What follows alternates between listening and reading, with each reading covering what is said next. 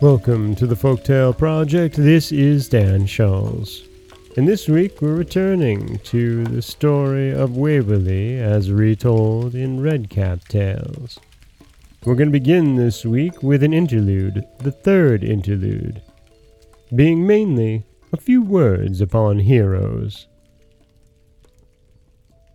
Among the listeners, there was somewhat less inclination than before to act this part of the story. For one thing, the boys were righteously indignant at the idea of any true hero being in love, unless, indeed, he could carry off his bride from the deck of a pirate vessel, cutlass in hand and noble words of daring on his lips.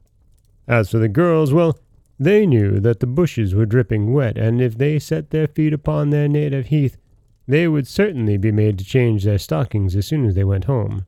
This was a severe discourager of romance. There was nothing to prevent any one of them from asking questions, however. That was a business in which they excelled. "But why did the Highland people want to rebel anyway?" demanded Hugh John. "If I could have hunted like that and raided and carried off cattle and had a castle with pipes playing and hundreds of clansmen to drill, I shouldn't have been such a soft as to rebel and get it all taken away from me." "It was because they were loyal to their rightful king," said Sweetheart, who was a Cavalier and a Jacobite, in the intervals of admiring Cromwell and crying because they shut down the poor Covenanters.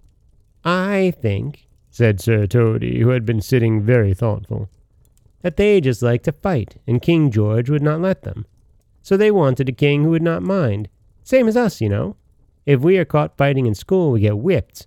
But Father lets us fight outside as much as we want to. Besides, what did old Vicky and Vor want with all these silly Highlanders eating up everything in his castle if there were never any battles that they could fight for him?"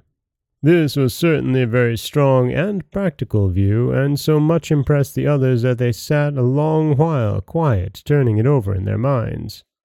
"Well, at any rate," said Sweetheart, dropping her head with a sigh to go on with her seam, "I know that Flora MacIver was truly patriotic.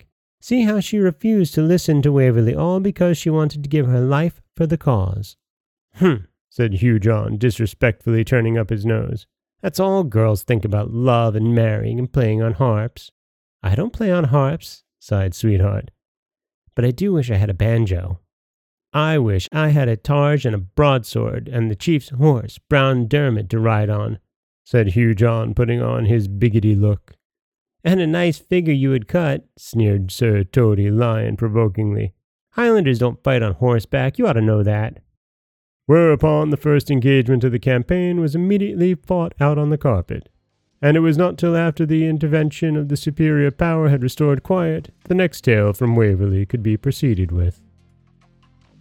And that is the third interlude, being mainly a few words upon heroes, where we get a slight bit of English history, as well as, well, you see the children really getting into the story at this point, which is absolutely wonderful and exactly what I hope you're getting from this as well. This is Dan Scholes for the Folktale Project. Don't forget that you can subscribe to the podcast on Apple Podcasts, Stitcher, Google Play, Overcast, anywhere you like to get your podcasts. You can follow us on Twitter at Folktale Project. You can find us on Auto Radio, TuneIn Radio, iHeartRadio, Spotify, anywhere you like to listen. And you can always head over to folktaleproject.com, where you'll find a new story waiting for you every Monday, Wednesday, and Friday. As always, thank you so much for listening.